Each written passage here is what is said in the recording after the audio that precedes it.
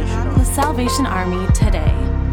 The Salvation Army is partnering with Walmart and the Walmart Foundation for Hurricane Ian recovery efforts. In keeping with this effort, Walmart has offered space in their parking lots throughout the affected areas to allow Salvation Army canteens to set up and provide meal service.